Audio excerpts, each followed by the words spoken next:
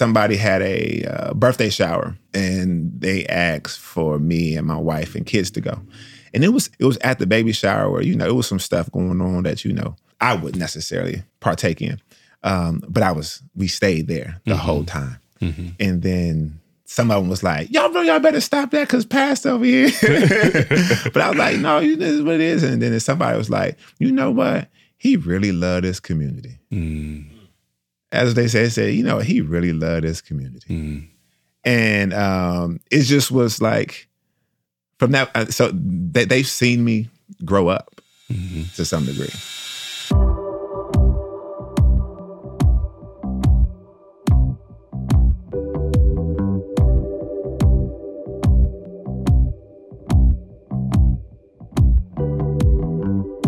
Welcome to another episode of Around the Block, a podcast of the Creek Collective. I am Thabiti Anyabwile, but you can call me Pastor T. Today we're continuing our conversation with Pastor Jeremy McClain. Jeremy is the pastor of Mercy of Christ Fellowship Church in Washington, D.C. They serve the Deanwood and Lincoln Heights neighborhoods of Northeast D.C., Ward 7. And they serve in a community much like my own, with the same kinds of ambitions and hopes that we have. But serving in a neglected and vulnerable Black and brown neighborhood that's marked often by tragedy requires that we're equipped to do that work. And that's what we talk about with Jeremy today, how it is that he shows up for this work and the kinds of things that he needs to do to engage tragedy. And as we talked, he really talks mostly about not so much strategies as posture, that he's in the community as an intercessor, that he is there attempting to leverage his privilege on behalf of the community, and that he's just trying to be fully present. That's harder than it sounds, and I can't think of anybody better to learn from than my brother Jeremy McClain. So lean in with us as we continue our conversation.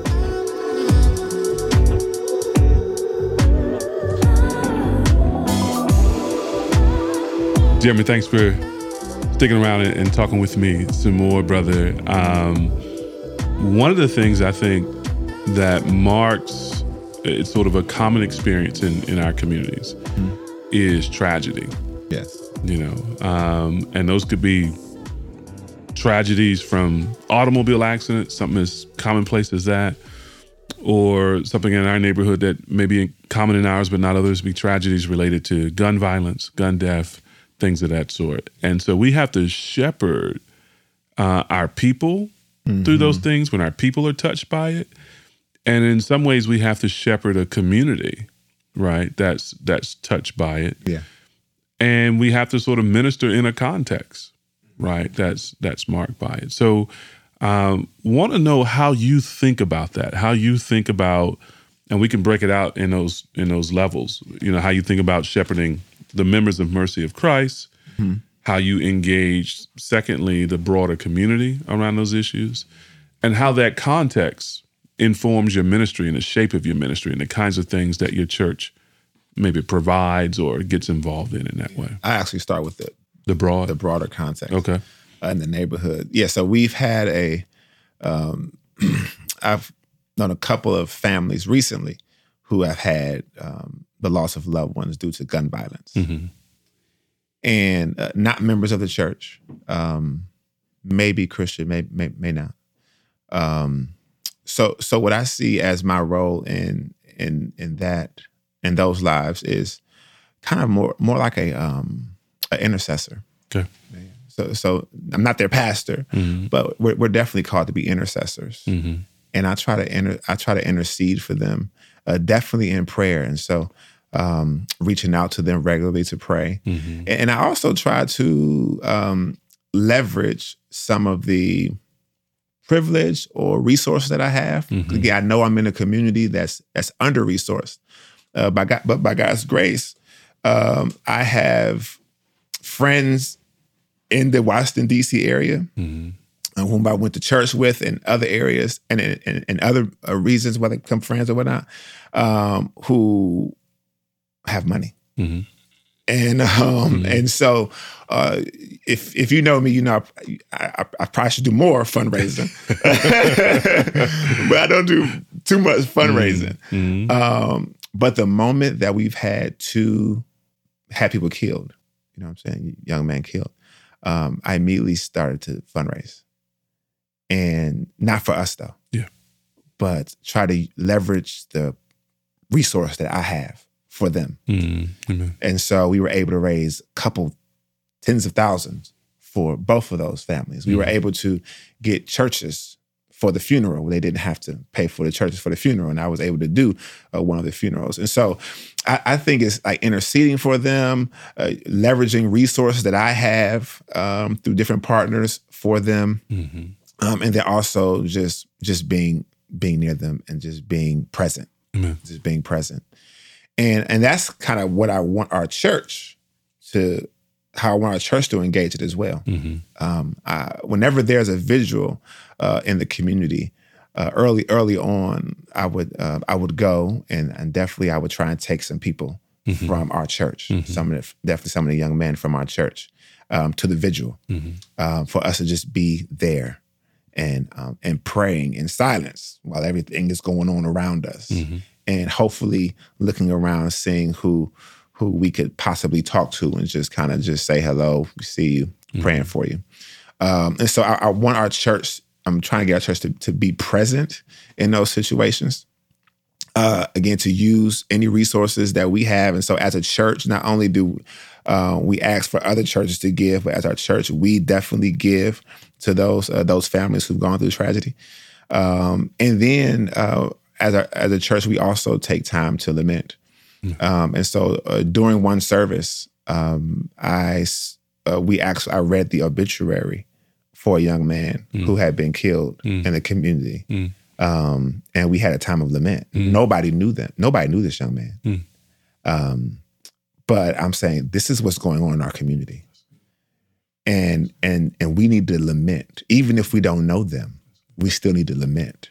And so just having times of lament and also just having us for a season, just making sure that we think rightly about justice and the victim and everything else. Because one, we desire for the perpetrator person who did the crime to be saved. We do. And so we pray for their salvation. And we also desire for the person who did the crime to be brought to justice. And so we also pray that they would turn themselves in, or that somehow they would get caught. And then we pray for the family, and we ask that God would comfort them. And then we pray for the police department and other ways, you know what I'm saying? And so, because I think before I was very quick and Lord, and I'm still quick to pray, and I pray for the salvation of the person who did this, right? And we should do that.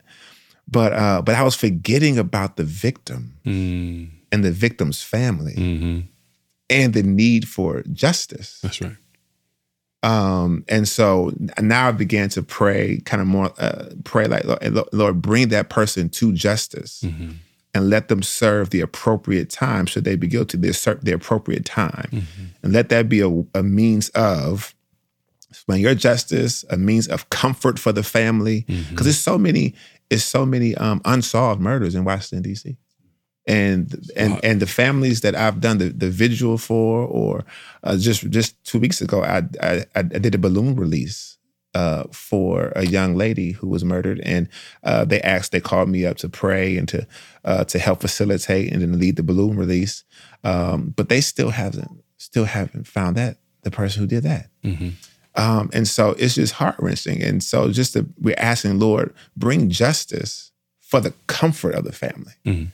As we also ask that you would comfort them with your spirit and with the gospel. And so just trying to think about those ways and interacting with the community, and also kind of with our church, and kind of leading us in that direction. Oh, that's good. So intercession, presence, at things like vigils,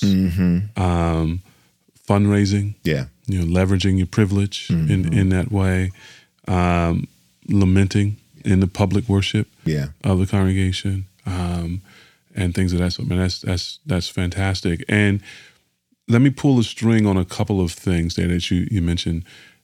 With like the vigils, are there other kind of community rituals that themselves, bring the community together in tragedy, maybe as a time of lamenting, things of that sort? Are there other kind of rituals that are on your radar that you think of as a way of shepherding, caring for, interacting with the community when it's suffering?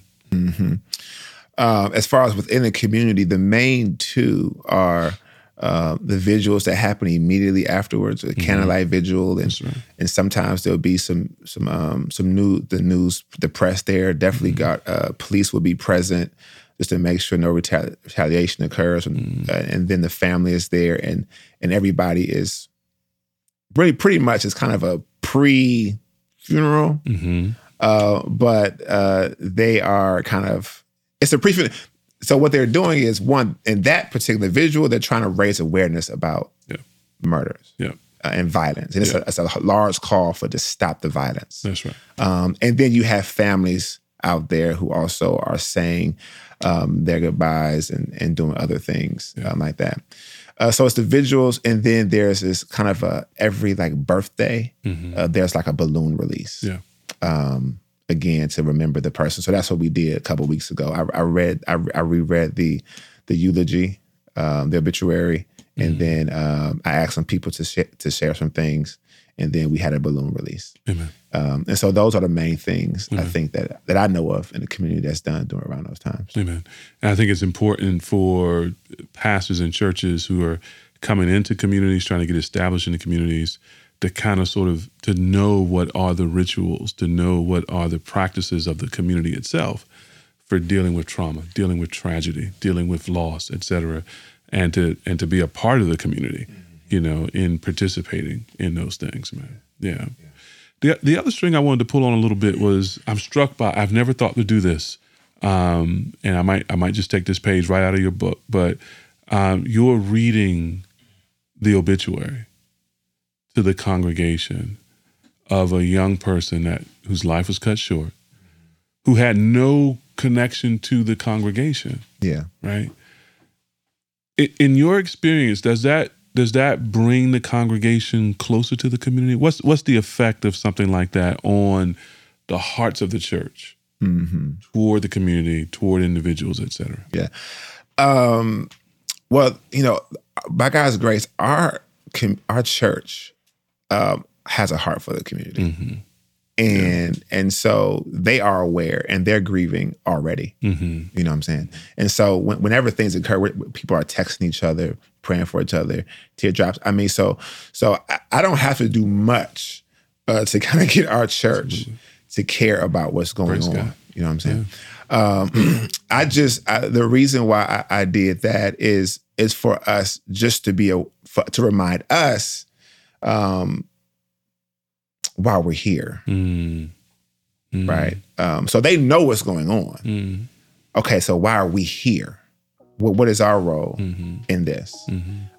It's to pray. It's to preach the gospel. It's to serve the best as we can, to give resources as we talked about. And so just a reminder, like, this is one of the reasons why God planted us in this community. That was one of my reasons for doing it. Amen.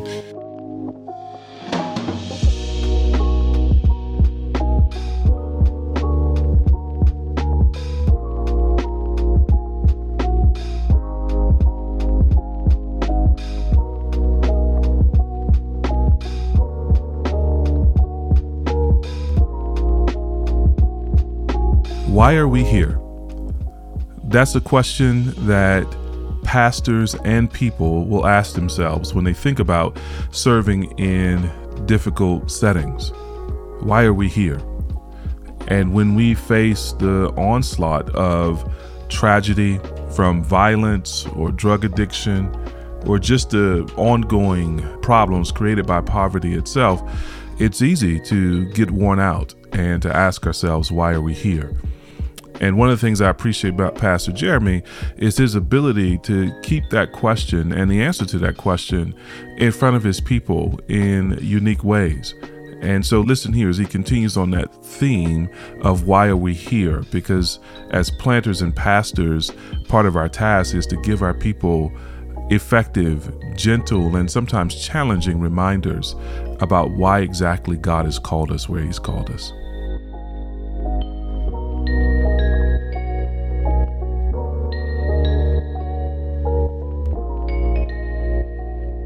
And if your people were unpacking their answer to that question, why are we here? What would they say? How would they answer that question? Hope. They say. Yeah, I hear you. We're great on the curve, brother. We're great on the curve. No, I mean, I think they'll say to be salt and light in the community and to spread the aroma of Christ. Amen. And to do that and preaching the gospel and then serving the community. And that's exactly what they're doing. No, that's exactly what we're doing by God's grace. That's exactly right. Yeah. And the reading of an obituary, it seems like it would add some urgency to that. Yeah, that's exactly right. So we're here on the clock. Yes. You know, in that way, and we need to press in. Yes. You know, with empathy and urgency. Yes. In that way. Yes. Yeah. Because it's so easy for it to get used to it. That's right. That's right. And for it not to matter, or it's just common. Right. And then if you don't live in the community, it's just so easy for it to be out of sight, out of mind. Mm-hmm. You know what I'm saying? Right. So just want to make sure that neither of those happen. That's good, man. Yeah. That's good. Yeah, we talk a bit about the distinction between something being common versus it being natural, right? And so some of these things are commonly happening in our neighborhood, but they're not natural, right? Yeah. So we shouldn't ignore them, right? And we shouldn't adjust to them like they're normal, right? Right? And we should keep having our heart broken about it and keep trying to lean into being faithfully present. Yeah. So that, again, we might have some impact before those things. Mm-hmm. Yeah. Amen. And, you know, being at the vigils and other, other areas where this might happen, I think it's important for us to communicate, whether it's verbally or in our demeanor, a proper level of it's not supposed to be this way. That's right. It's not supposed to be this way. That's right. So I was at a vigil of a young man who got killed in D.C. And I knew his family. I knew him really well. Mm-hmm. I knew his sister and his mother really well. And I talked to her at the vigil. And I was like, oh, what's up? And I said, I'm so sorry, because she had just lost her father to drug addiction, a drug overdose, a couple months prior. This is the sister? Yeah. Okay. A young girl. So the sister had lost her brother to gun violence and lost her father to a drug overdose a couple months prior. Mm-hmm. I was like, man, I'm just so sorry that this happened. And we're at the vigil, and everybody around us is, they got the music up and they whatever. Mm-hmm. And then she said, yeah, Mr. Jeremy, this is what it is. And I said, no, it's not. It's not supposed to be this way. It's not. This is not how it is supposed to be. Mm-hmm. And just trying to get, and so our presence at these places, hopefully, we should reflect like, this should not be the norm. Mm-hmm. You know what I'm saying? Mm-hmm. We all will die one day, and we will have to hold an account before the Lord and the case. But to die in such a tragic way, through gun violence and other things, is not something that we should get used to. Amen. And this definitely should not be a cause for a party right now at the vigil. Amen. Amen. One question before we turn to think about shepherding your actual members. Yeah. These things are happening in the life of our communities, right? And one would think that they would then have some impact on the shape of our ministries. Have you found that to be true? In other words, are there particular sort of ministries or resources or things of that sort that you feel like you need to gather or develop or use in the context in that way? Yeah. So it definitely, as far as like resources and just knowing the community, just definitely being aware of what different organizations offer. to whatever the event might be, whether it's a drug use or violence or abuse, whatever the case, just knowing the landscape of like, what does the police department offer? What are the other government organizations and nonprofits? What are they doing? And how can we kind of point people in that direction? And how can we partner with them? Right. So knowing that, also particularly in our community, for us, we have started this. We do some direct ministries, and right now we're focusing on violence. And so we are trying to get some of the youth to think about how they could take part in reducing violence in the community. And many of our members are a part of this, program that we're trying to do. They volunteer, and so we're trying to do violence prevention through kind of talking to the youth and other things, right? And then we've also done a drug addiction workshop. And so we've had one of our partner churches send up a counselor. We also had another community organization in DC that knows a lot about addiction. They've come and done a workshop for our church to know about the drug use in the community, to know the stages of addiction and recovery, to know where we could point people to teach people how they could use the Narcan and everything else. Okay. Excellent. And so we're doing those things because that's the context that we're in. Context. Context determines ministry in so many ways in terms of how you have to be resourced. And it also affects my sermon application. That's right. Yeah. And so in sermon application, I'm definitely thinking about some of the social ills of our community, and thinking, how can we address it? And then also those who are affected by it. Saying how are they to look at this through the lens of the gospel, through the lens of God's providence, God's care for us, and everything else. So, Amen. And I know you've also been involved in things like anti-violence peace walks and things of that sort. Anything you'd want to say about that kind of activity as well? Yeah, I mean, they're good. I mean, so as far as I would just say, wherever you can partner with your community to combat some of the problems in the community, do so. And just make sure that it doesn't your presence does not compromise the witness of the gospel. Good. That's what I would say. So wherever you can, plug in. But if it seems like, people may have a different view about Christ if you do this walk, or a different view about the gospel because of who else is doing this or who's leading it, then just use wisdom and discernment, and you may have to not do it or just do your own. That's good. And so you know how ARC and Mercy of Christ partnered together to do a march, during that time.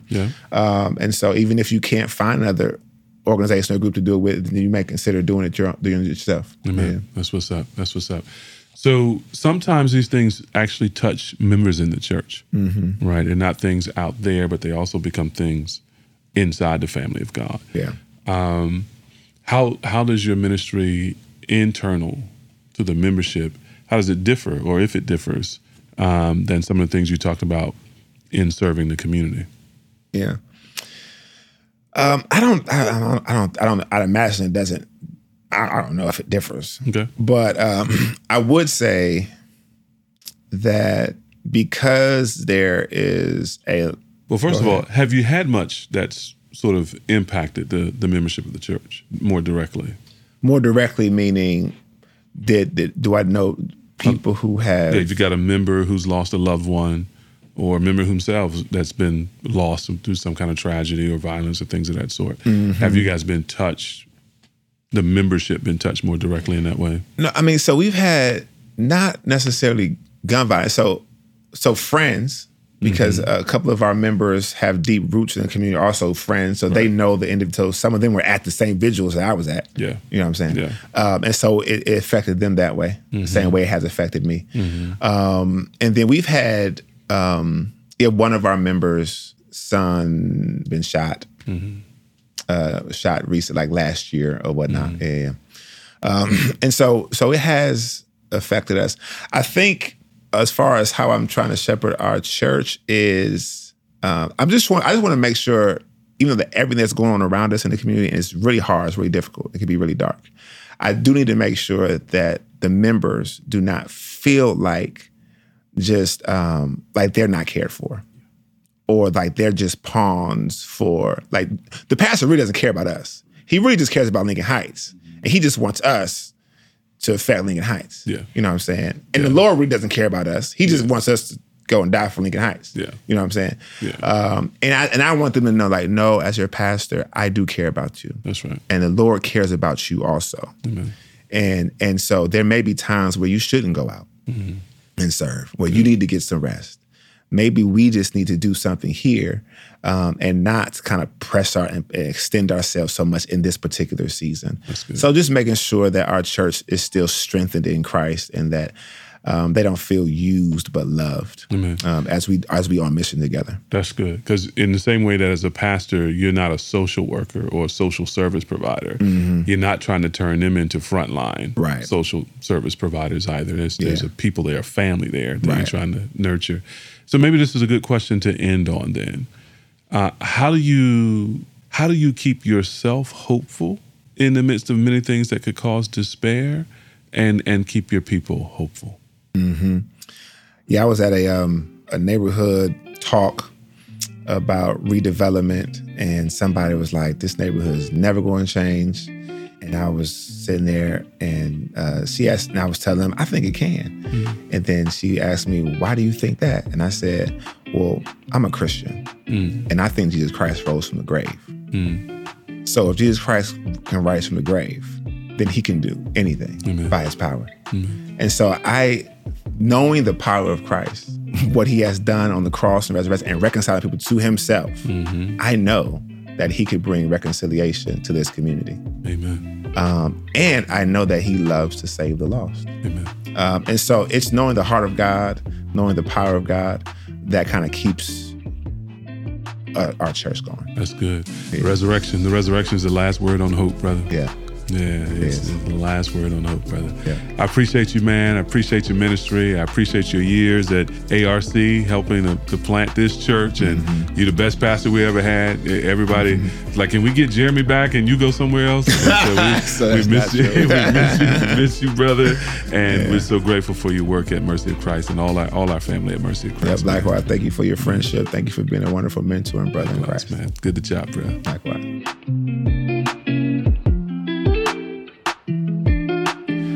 I can't think of a better note to end on than on the note of hope.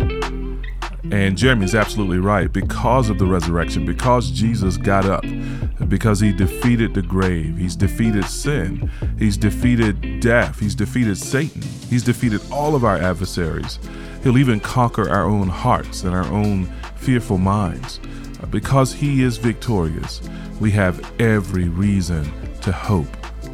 And it's that hope that helps us to face the hard things in our community, like tragedy, death, gun violence, addiction. These are serious things, and they turn some people away. But we ought to be people who have the comfort of the scriptures so that we might endure with hope. And I pray as you labor wherever the Lord has called you, that he would enable you to labor with hope, because we know that Christ has risen and that he's coming again, and that he's bringing a kingdom that is eternal. That's our hope. We pray that we're able to pass it on to others. Thanks for joining us on Around the Block.